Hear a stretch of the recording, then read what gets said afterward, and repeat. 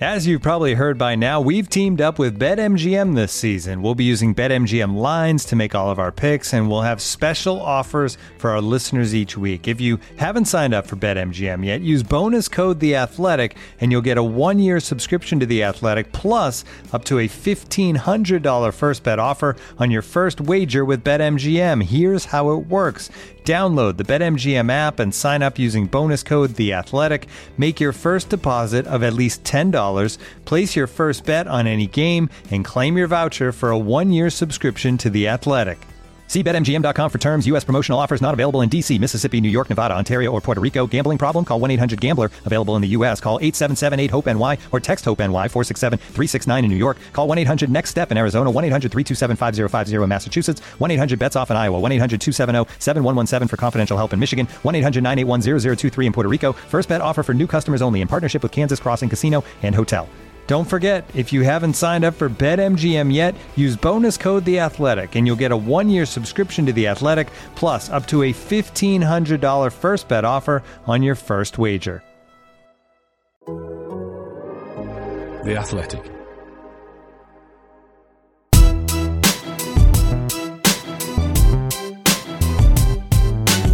It's Straight Outta Cobham, a show about Chelsea FC from The Athletic. On this episode, hold on, listener. Let's get through this pain together. Available for free wherever you get your podcasts and ad-free on The Athletic. This is Straight Outta Cobham. Well, it's Monday. How are you feeling, listener? Probably not that great given what's happened this weekend in the world of Chelsea, but we're here to help get you through it. It's me, Matt Davis-Adams, joined by The Athletic's Chelsea expert, Liam Toomey, fresh from a well-stocked Etihad buffet. It's David Datro Fofana I feel sorry for. Hello. What a debut it was for him. Sam Parkins with us too. Sam, how you doing? Very good, Matt. Good to see you both. Likewise.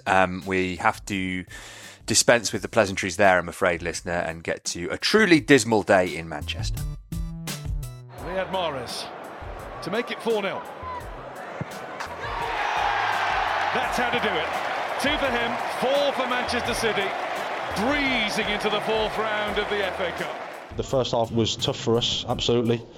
And then, some young players on in the second half. We responded a little bit, had some moments, but not enough. And clearly it's a disappointing night for us. And, we're sorry for the guys that travelled because we didn't want to go out of the competition, that's for sure. But at the same time, Manchester City were better than us, and it shows the level that we have to get to. So Chelsea thumped 4-0 by Man City. They exit both domestic cups at the first stage they enter for the first time since the late 80s. Liam was at the Etihad. Here are his full-time thoughts. I strongly considered recording this voice note at half-time because the game was so obviously over by then. Fortunately for all of you, I didn't, because I would have missed David Datro Fofana's Chelsea debut. Surely the most downbeat debut in recent Chelsea history. It's another utterly miserable day in an increasingly long line of them for Chelsea at the Etihad Stadium. City really enjoy tormenting them here, and they revelled in this again. For the first sort of 10-15 minutes, it looked like Chelsea were just about hanging around in the game, giving City the odd issue here or there, playing through the lines, but it always looked like it was creaking at the edges, particularly in the full-back spots where I think Lewis Hall had a much more difficult day than he did as a sub in the week. And Trevor Chalobah got isolated a couple of times, and you could see he was playing out of position. The Chelsea players in front of me are going to acknowledge the fans that stuck around. To be fair, most of the Chelsea fans did stay until the closing minutes. Riyad Mahrez's second penalty was the cue for most of them to leave. Although they have stuck around. Dennis Zakaria was the first over to acknowledge them, actually. But this was a miserable, utterly miserable day for them. They chanted for Roman Abramovich. They chanted for Thomas Tuchel. And there's a sense, beyond the injury crisis, which has obviously contributed to this result, there's a real identity crisis at Chelsea that feels like the more significant one. It's not easy to see the direction on the pitch right now. Certainly not for the fans, who are very much not on the same page as Graham Potter yet. And it's not clear whether they ever will be. it's not easy yet to see the direction of the new ownership when, the massive summer spending has not made Chelsea really any better on the pitch and arguably not even prevented them from going heavily backwards. And there's a feeling as they head out of the FA Cup, the third round stage for the first time since 1998, an incredible record, that this really is a new era for Chelsea and one that supporters are not particularly relishing right now. Yeah, I think that's something of an understatement to say that supporters are not relishing what's happening at the moment. Sam, there's Liam's take. Have you got a theory as to why there was such a drop-off in Chelsea's performance from the one that we saw on Thursday to the one that we saw on Sunday? I felt it was going to be difficult for Lightning to strike twice, to be honest. You're playing up against a magnificent team, we know that. And they'd lost a few more important players, I think, on Thursday. This is a real thin, bare side that took to the pitch. And it's a different proposition when you go away from home. So I thought it was a real lacklustre display. I thought the intensity that was there on Thursday wasn't apparent from the off. I thought the organisation wasn't good enough. That's to be understood a little bit maybe in the first half, given the changes, the debut for Bashir Humphreys, Lewis Hall and Chalobah, as Liam mentioned, having difficult evenings. But it's the final ball. It's that quality on the ball, the patterns of play, that was encapsulated by Manchester City's third goal that they have in abundance, that Chelsea just don't have in the final third. The amount of times, again, where you think we might be in business here, and then the final pass goes astray, or there's someone really lacklustre with their first touch. Havertz in the first half, a couple of times when they sprung and his touch let him down. You think these are the big opportunities in the game away at the Etihad where you have to make an opportunity to get a strike. So, it was a real tough evening, and the setup, that real narrow kind of box midfield almost. It's a 4-3-3, wasn't it, to my eyes? Two advanced midfielders, and then Mason Mount and Ziyech, if memory serves me right. So narrow, maybe to stop Manchester City's intricate football through the middle. But what it meant is that the fullbacks had a really tough evening. And again, that third goal, when the ball got transferred over to the right-hand side, Lewis Hall had this 2v1. Kovacic, slow to get out there. And the third goal goes in, and that's the end of the game. So you have to come up with some kind of tactical setup to frustrate the opponent, the really good opponent. But yeah, it was exposed on that occasion, and they just didn't lay a glove, did they? I think 55 minutes, wasn't it, until Mason Mount had that half attempt. It's not good enough, is it? It's not good enough in the final third at all. I asked for some opinions on Twitter. Many thanks to everybody who got in touch. We got loads of them, so we won't get to them all, but we'll touch on a couple. Trebling says, can we take comfort from there being no new injuries? Well, I don't think so, because Graham Potter revealed that Christian Pulisic's going to be out for weeks, as he said. Here's one from George. I'll put it to you, Liam. He asks, is there any insight into the conviction of the ownership strategy and this project? Has Potter got a free pass until the end of the season, or will they make another change if necessary? It's the question on everybody's lips. The answer to my mind would be he's here for the season. Is that what we're hearing this Monday morning? Yeah, we're not getting the sense that he's under immediate pressure for his job. As Simon has said on this podcast before, he's under pressure to win. As Chelsea coaches are always under pressure to win, but the distinction from the Abramovich era, I think, is there's an understanding from ownership of the context of the summer, the fact that he was plonked in the middle of September ahead of a real sprint of games, virtually no time to coach the team in the first sort of 6 weeks or 2 months really of his tenure, and then you've got this weird World Cup break where he didn't get the whole group to work with. We were always told that top four qualification was a very important part of the business model, unsurprisingly. And I suspect if Chelsea don't qualify for the Champions League next season, which is now looking almost certain, that is going to have an impact on what they can spend and the decisions that they can make off the pitch. But the impression we've been given up to this point is that the main thing Potter will be judged on is kind of signs of progress, this season essentially. I think they want to see signs that Chelsea are progressing in the right direction. Now, obviously, there are very few signs of that on the pitch right now, and we've gone through the reasons for that. Some of them I think Potter has to bear some responsibility for. Some of them are completely out of his control. But as I said in the voice note, I can completely understand how fans are feeling, because a lot of them didn't sign up for any of this. This has all happened to them over the last year. You know, the Abramovich sale, the takeover, this bold new direction that I think if you asked a lot of Chelsea fans, a lot of them wouldn't have seen the need for. They were quite happy with the way the club was being run, dysfunction and all. And of course, replacing Tuchel with Potter is a decision that has been and continues to be wildly unpopular with the fan base. I thought Potter was quite interesting after the first City game in the week with what he was saying. I thought he was a bit more real and less guarded in a press conference than I've seen him so far. But on Sunday, he was kind of back in his sort of protective shell, effectively sort of saying it is what it is. I don't think his comments were going to be... We're suffering at them. We're not in a good moment. Yeah. Every yeah, I don't think his comments are going to kind of allay any fans' concerns about him particularly. And it's just a pretty grim landscape right now. There's very little signs of optimism. But I think we have to look at it also and say these two games against Manchester City were always likely to provide this type of reminder of just how far away Chelsea are right now. You're talking about the defending Premier League champions, the team that have been pretty consistently one, if not top 2 or 3 best teams in Europe for the last 5-6 years, with the best coach in the world. To me, the bigger surprise was that the scoreline was so close on Thursday, not what we saw at the Etihad. I do also think, just finally, there is increasingly a fear factor now with Chelsea when it comes to playing City. I think particularly at the Etihad, they've lost every single meeting with them since the Champions League final.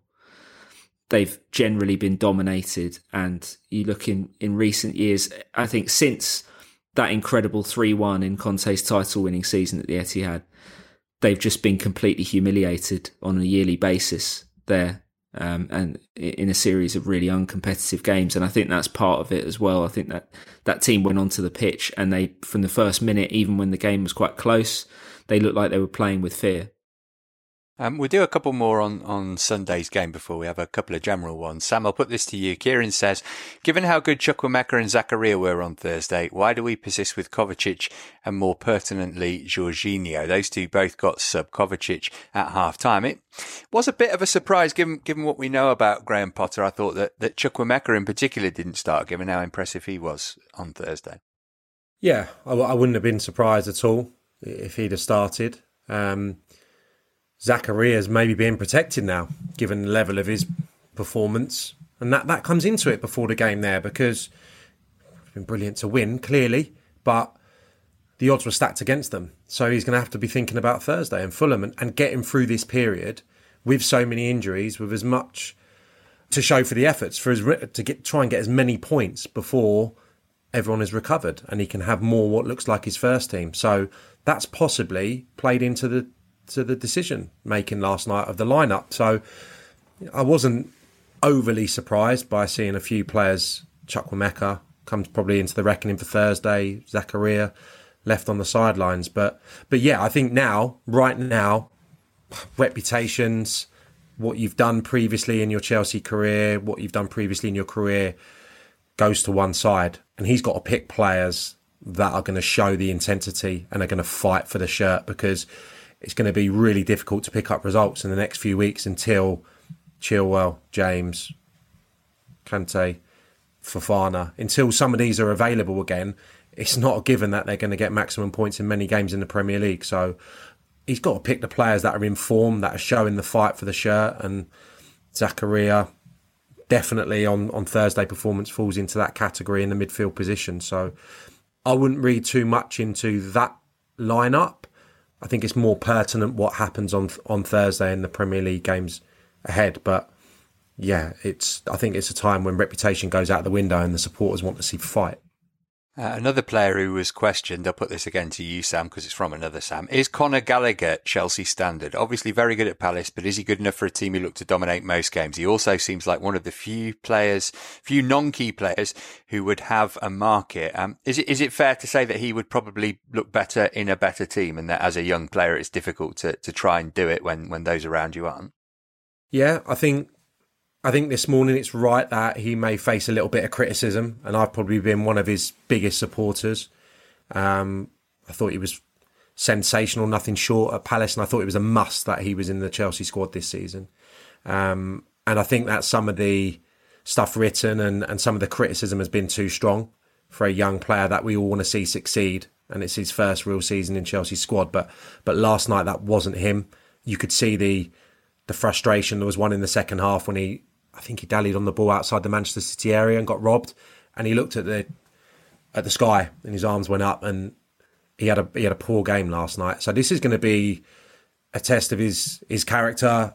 I would imagine the staff will probably get round him today, tomorrow, because he'll probably need a bit of a G up, and he'll need a little bit of love. And at the moment, it's a struggle for him. So yeah, but we could say that about a number of them. I think he's someone that's being highlighted a little bit at the moment, unnecessarily. And hopefully he can recover from it. But I think the criticism that's going to come his way today from Chelsea supporters is probably the first time I've been in agreement. That was below par from him last night, but there was a number in that category.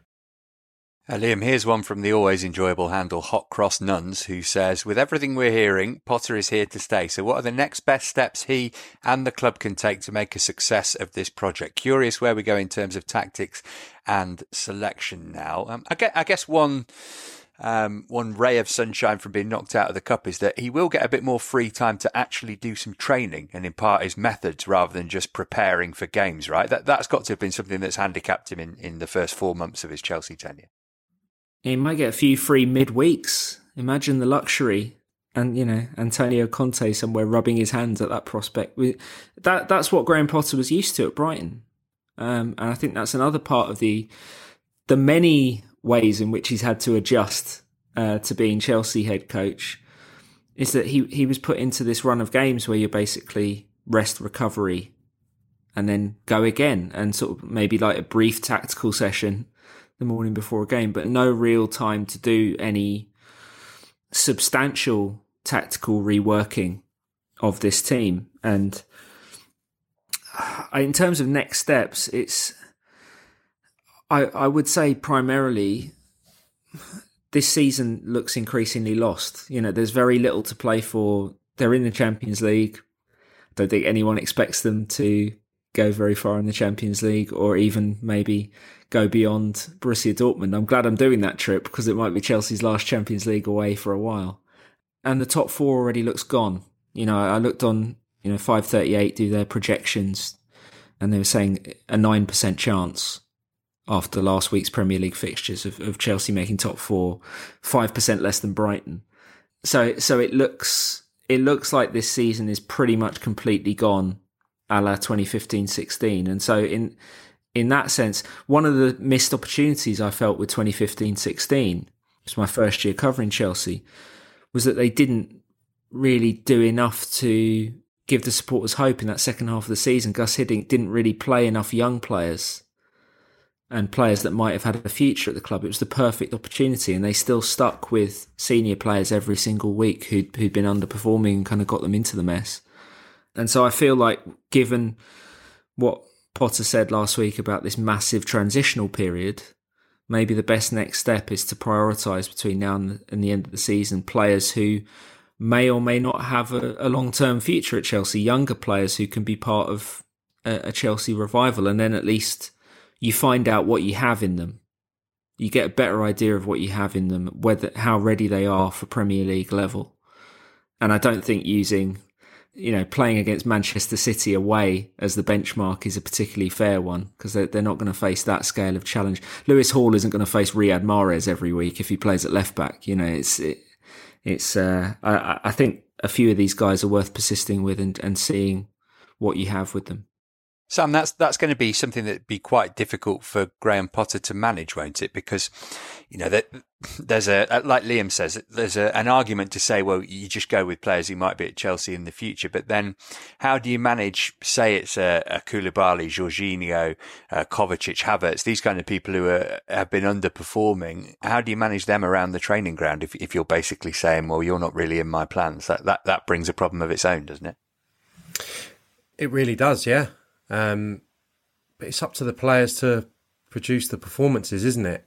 And it's a real difficult proposition if you've got people that don't see their futures at the club and you still have to interact with them day to day on the training ground. I mean, it sounds like there could be a problem with Aubameyang. What's the latest with that, Liam? Did anyone put that to him after the game? Because there's a player that's got a little bit of previous in that department, and keeping those players on board and trying to get the performances, despite some of them possibly not going to be there beyond this season, is really tricky, as you say, Matt. And at the moment, it's evident to me. I said it before on the podcast, and it's an easy thing to go back to, but the lack of leadership is really evident. I think I know there's injuries, but the senior players at the moment, there is not the characters of the past. And I don't say that lightly, but I think that's a good gauge of where we are, really. They should be leading. They should be leading the Bashir Humphreys and the Lewis Halls and the people like that. And at the moment, there doesn't seem like there's that leadership. Just on Aubameyang, we were told it was a minor knock. The reason he wasn't in the matchday squad, I believe a back injury. I'm always reminded whenever I hear someone going down with a minor back problem of the bit in the Secret Footballer's book where he said whenever you hear someone's got a minor back injury, that's usually code for something else going on. But having said that, we've been given no reason to disbelieve in this case that Aubameyang's issue is genuine. So we'll see what happens in the next couple of games. Liam, before we move on from this game, the Thomas Tuchel chance, I get it, and I get why lots of Chelsea supporters would rather he was still the head coach. But we were talking earlier about how jarring this whole transition is for Chelsea. But before the sanctions last year, we were also talking about Chelsea being basically a deluxe cup team who were nowhere near challenging for the Premier League title. And if you look at Tuchel's last 3 away games, Leeds, Southampton and Dinamo Zagreb, I would still say that they're right up there with the worst performances that Chelsea have put in all season. So it's not as simple, is it, as saying, well, Graham Potter's not as good as Thomas Tuchel, even if that might be your opinion. That is not the reason or the whole reason why Chelsea are in the position that they are at the moment. No, it's not. And at the risk of going amateur psychologist on a few thousand fans that I haven't directly spoken to since those chants, I don't know. I get the impression that there's probably a bit of rose-tinted spectacles going on, in terms of how they're viewing the recent past. But I think it's a broader expression of not being on board with the direction that the club's taken. And also, for all the problems that were there under Tuchel, I think you can still make a credible argument, and I think many Chelsea fans probably would make this argument, that they would have more faith in Tuchel, given his track record and his achievements at Chelsea, to be the person leading a rebuild and a culture change than Graham Potter, who has obviously built a very good career at lower levels, but has never proven himself, has never even been confronted by a challenge of this size. And I think that's a big part of this. A big part of what's so unsettling for Chelsea fans right now is that, yes, you've got these, executives from other well-run clubs that have been brought in to sort of bolster the recruitment operation. But aside from that, you've got this massive change going on at the club, massive painful change, and it's being led by owners that are learning the business of European football very, very publicly and occasionally, quite painfully. And it's being led by a head coach who is not proven at this level. So there's not much to hang on to.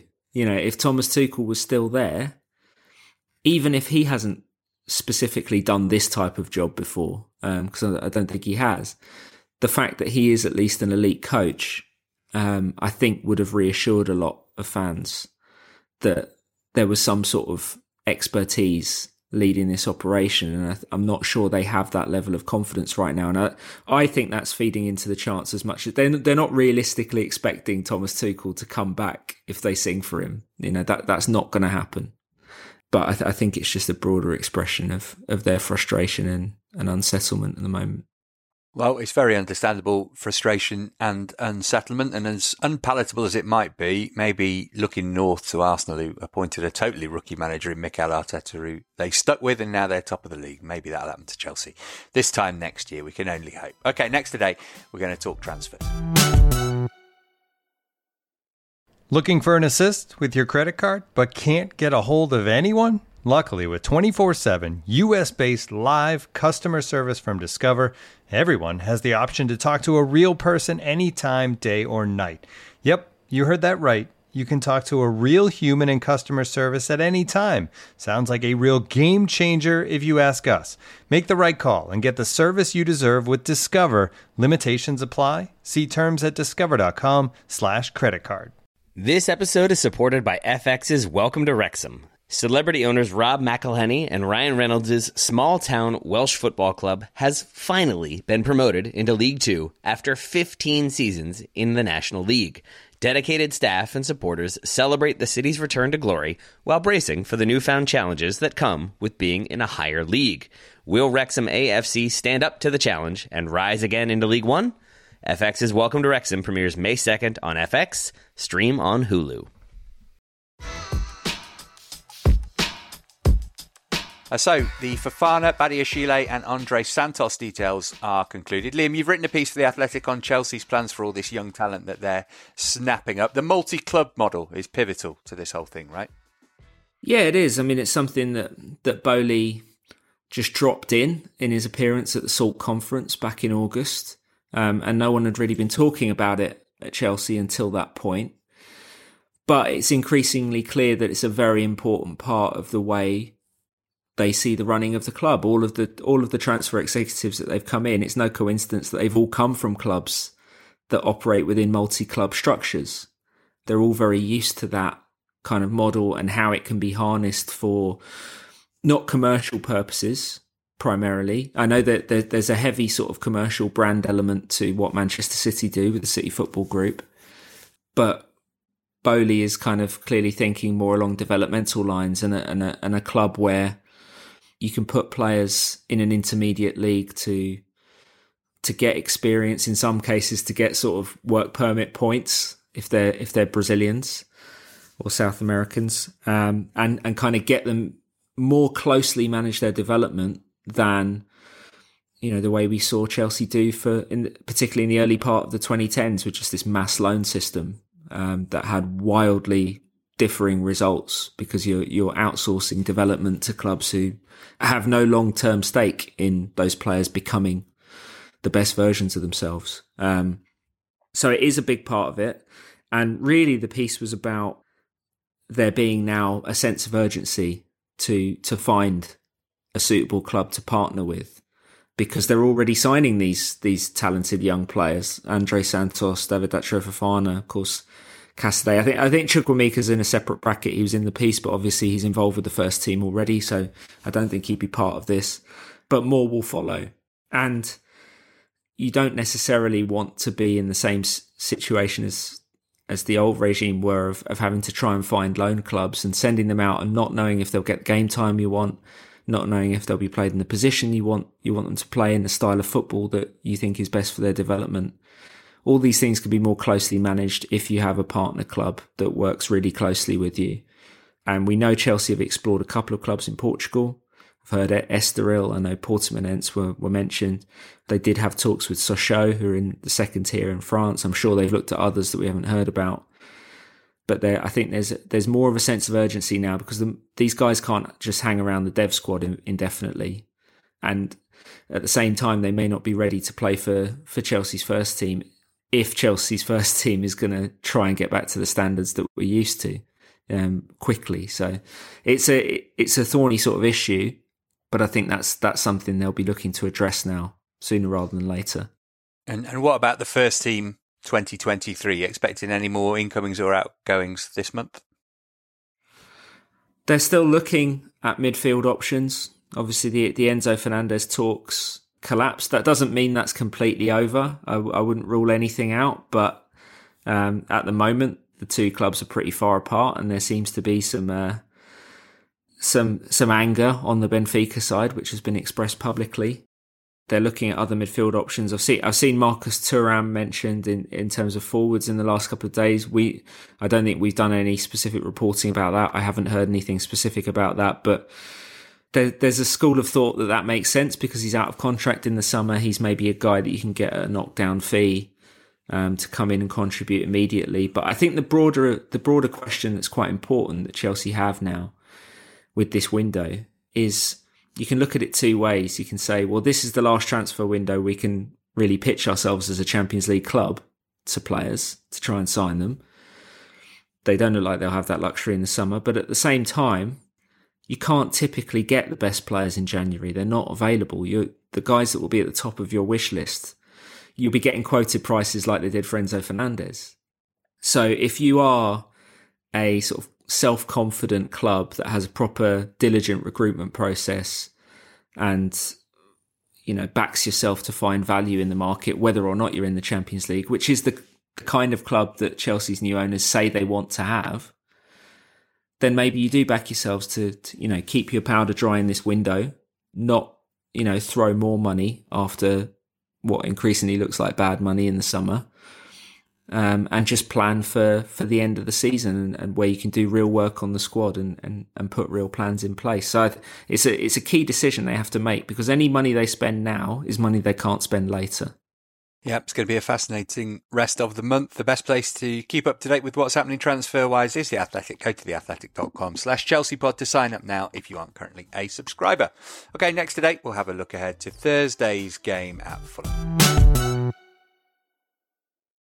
This episode is brought to you by Michelob Ultra, the official beer sponsor of the NBA. Want to get closer to the game than ever before? Michelob Ultra Courtside is giving fans the chance to win exclusive NBA prizes and experiences like official gear, courtside seats to an NBA game, and more. Head over to MichelobUltra.com/courtside to learn more. Looking for the best place to buy tickets for any of your favorite teams or sporting events? We've got the spot. Our partner, StubHub, has been the leading ticket marketplace in the world for over 20 years, providing a 100% guarantee with every order. From a worldwide selection of live events, the widest choice of tickets and industry-leading partnerships, StubHub has what you need to purchase with confidence. StubHub, an official partner of The Athletic.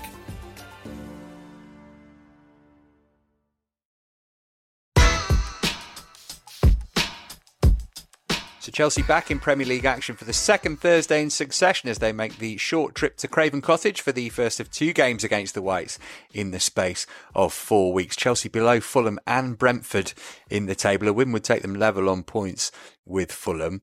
Sam, I think that David Datro Fofana ought to start this game, given the fact that he actually provided some sort of reference point in a way that Kai Havertz just couldn't against City on Sunday. Is that a stretch for you? Is that putting too much pressure on him, or do you think that would be worth a go? I totally agree with you, Matt. Yeah, you don't want to put too much pressure on him and expect too much, but he gave Chelsea something in that second half, undoubtedly. His touch looked good. His mobility was obviously greater than what Chelsea have had in the last few weeks in that position. Obviously, he was pretty starved of the ball. There was only 3 or 4 occasions when he was involved in the action, but he showed something, didn't he? On a night when it's difficult to pick out anyone positive, I thought Humphreys was a positive in the second half. It looked much more comfortable in a 3, but I would expect Thiago Silva to come back into that role, whether it be a back 3 or 2 centre halves. But why not? I think the top end of the pitch since Brozier's got injured is a massive problem. And to have, maybe Havertz, if he's selected to play in a more withdrawn role, there's no one else really suited to go up top right now. And Havertz looks like a really low ebb. I hope that goal against Bournemouth was going to ignite a little bit of consistency. It's done the opposite. I mean, the last 2 performances, the performance at Forest and then the performance on Sunday was so poor. and I'm not singling him out. Obviously, it gets highlighted probably because he gives the penalty away as well. There were some players that were equally lacklustre on Sunday, but you can't keep persevering with him. So I think a roll of the dice in that position with someone who is a little bit of a surprise element could be the way forward. Liam, can you defend your boy Havertz? Is there any justification for starting him at the moment? And is he, we had the question about Conor Gallagher earlier. Is he still one of the few sellable assets that Chelsea have got if they need to raise some funds in the summer? Because take away the goal in the Champions League final, which is massive, obviously, but it just hasn't really happened for him. Yeah, I'm not sure. I mean, it's not something we've looked into because we've never even been given a hint that Chelsea would consider selling Havertz. Obviously, the old regime wouldn't have done it, and the new regime haven't really been in long enough to make those kind of calls. But I think he's in a bracket of quite a few attacking players at Chelsea who, you plonk them into a functional attacking system, suddenly they look transformed. And I don't think that's just Havertz. I think that's a lot of players currently who look terrible at Chelsea. If you just put them into City or Liverpool's teams, you'd think, where has this player been? Because I think this is the way Potter looks at football as well. Whenever we've asked him about individual attackers not performing, whether it's Raheem Sterling or Havertz or anyone else, he always goes back to how well the structure is working. And you look at Chelsea's XG, particularly in the last sort of 7-8 games when this form has massively tailed off, they're just not creating anything, and they can barely put any passes together in the final third that are remotely incisive. I think the Bournemouth game increasingly stands out as the exception. I think because Bournemouth were extremely accommodating opponents as much as anything. I still think that Havertz form is clearly an issue. But the primary issue is that Chelsea's attacking system is so disjointed and incoherent at the moment that I think if you put David Datro Fofana in there right now, he wouldn't have a lot of opportunities to really affect games because they need to get the collective structure working, and that's got to be number one priority for Potter in training leading into Fulham, is just to try and get this team, regardless of the 11 that he puts out, they have to start looking like a cohesive unit from one end of the pitch to the other again with the ball. And if they do that, I think Mason Mount will look better. I think Kai Havertz will look better. And then I think if you plonk someone new into the system like Fofana, like Amari Hutchinson, who so far hasn't been able to make any sort of impact, or Chukwuemeka, these guys might have a bit more of an impact in a system that looks like it's actually functioning. Yeah, you wonder what kind of impact a £100 million striker currently out on loan would have, but we haven't even mentioned the possibility of him, which tells you a lot about what happened with Romelu Lukaku last season at Chelsea. Sam, these are massive games for Chelsea, aren't they? I'm taking Palace into this as well, and I'm chuckling because Lucy's just written something quite profane about Tottenham in the running order, which has amused me, pointing out that they beat Palace 4-0, as bad as they are. I mean, Fulham's a tough game. They're 7th in the Premier League. They've won their last 4 in all competitions, but Chelsea need what? Minimum 4 points from Fulham and then Palace at home? Probably 6. I mean, they're 10 points off 4th place, but just for morale, if nothing else. 4 points would be an excellent return, wouldn't it? The state that they're in right now, in terms of getting in the Champions League, then it probably has to be 6, despite the amount of games that are left. And yeah, it's always a big-ish game against Fulham, but given the way they've started the season and that they're back in the Premier League, that'll be a really good atmosphere on Thursday. So that's an incredibly tough game, despite them not having Mitrovic. I think he's out. So suspended, yeah. Yeah, I'm not sure who'll play up there, but they can see goals for them. So if that cohesion, as Liam speaks of, can somehow be found in the next few days on the training ground, I think there'll be opportunities. So that's why I think, Fofana's not the worst idea. They'll create more. They'll have more on the goal, undoubtedly. Fulham aren't watertight, but they're having a really good season. So that's an incredibly difficult game. And Palace are basically dreadful or remarkable, aren't they? There's just zero in between. So hopefully we'll catch them at the Bridge on a really off day. But Yeah. Memory serves me right. They've normally taken care of business against Palace, apart from that one where Benteke went through and lobbed the goalkeeper.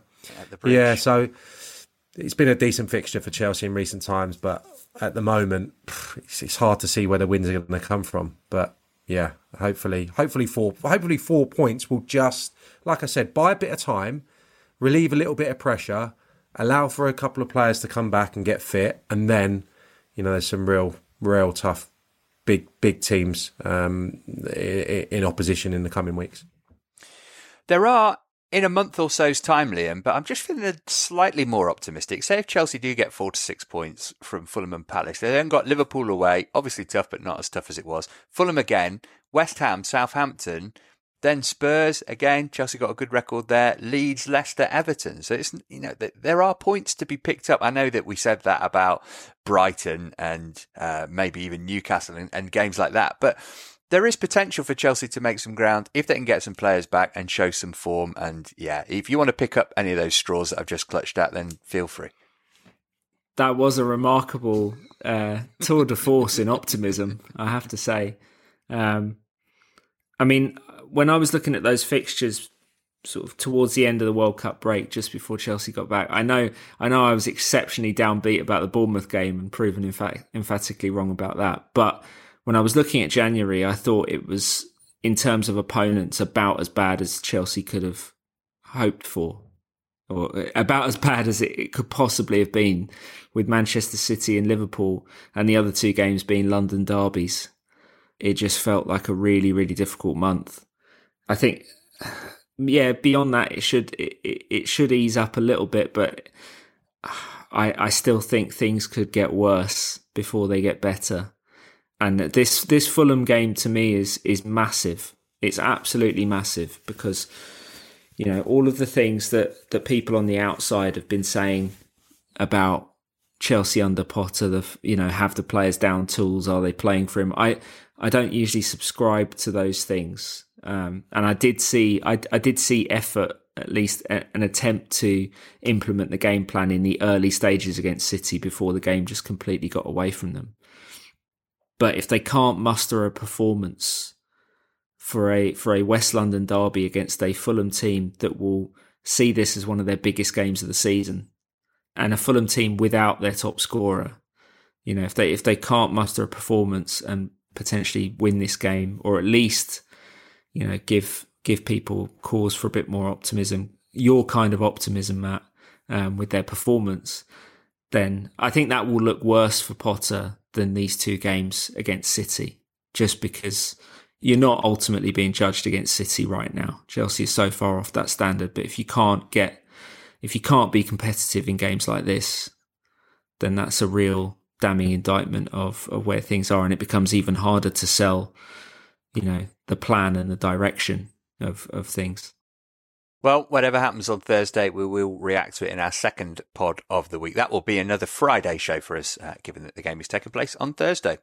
Elsewhere in Chelsea news, the under-18s finally began their FA Youth Cup campaign this weekend. Their rearranged third-round tie at Kingsmeadow against Bradford City resulted in a 3-1 win for the Blues, thanks to goals from captain Leo Castledine, Tudor Mendele-Dowu and Zane Silcott-Dewberry. They go to Cambridge in round 4 the Saturday after next. The under-21s resume their PL2 season after the long winter break. It's tonight as we record Monday. They go to Leicester. I'm at that game, so I'll let you know how they get on our show on Friday. That'll just about do it for today, though. Liam, this is your moment to shine. I mentioned your piece on transfers. You've got the City Pity Party piece as well. Anything else in the pipeline that Athletic subscribers can look forward to? I'm just going to Fulham. I haven't been to Craven Cottage in a couple of years. I'm going to wear extra layers because I'm fully aware of what being on the banks of the Thames on a wintry evening can do. You're going to do that lovely walk from East Putney Tube all across the riverside? No, I usually go from Hammersmith on the other side. So I don't even go anywhere near that. And pops in the Crabtree. It took me ages, actually, years ago, to realise where the Michael Jackson statue was, because I never went round that side of Craven Cottage. So, yeah, but I do love going there. It's probably my favourite stadium to visit away stadium to visit. It's either that or Goodison, really. And I'm going to Liverpool as well, which 8 years in sports journalism or in football journalism, and I've never been to Anfield. So I'm heavy on the match coverage front and racking up the miles in the next few days and weeks. It's going to be a straight out of Cobham doubleheader on Thursday. Producer Lucy's there too. I mean, just imagine the quality of voice note we can get if the two of you team up. That could be absolutely exceptional. Sam, what have you got on for the rest of the week? Quite a few days. I'm working on the Palace game on Sunday now, isn't it? Yeah, Sunday. Liam, what I will say is the new stand's done you a right favour at Craven Cottage, because it knocks up the temperature a couple of degrees at least, I would say. So don't be too fearful. Don't over layer, I would say. It's not too bad. Okay. Oh, that's good to know. Always better to over than under, because you can subtract rather than add. Anyway, I think this has run out of steam a little bit, somewhat like Chelsea season. So let's keep our fingers crossed that something good will happen at Craven Cottage on Thursday night. We will tell you all about it in our Friday show. But thanks to Sam, thanks to Liam, and to Lucy, and to you for all your questions. Sorry if we didn't get to them, but we did read them and appreciate them all. We'll be back with you later in the week. Bye for now.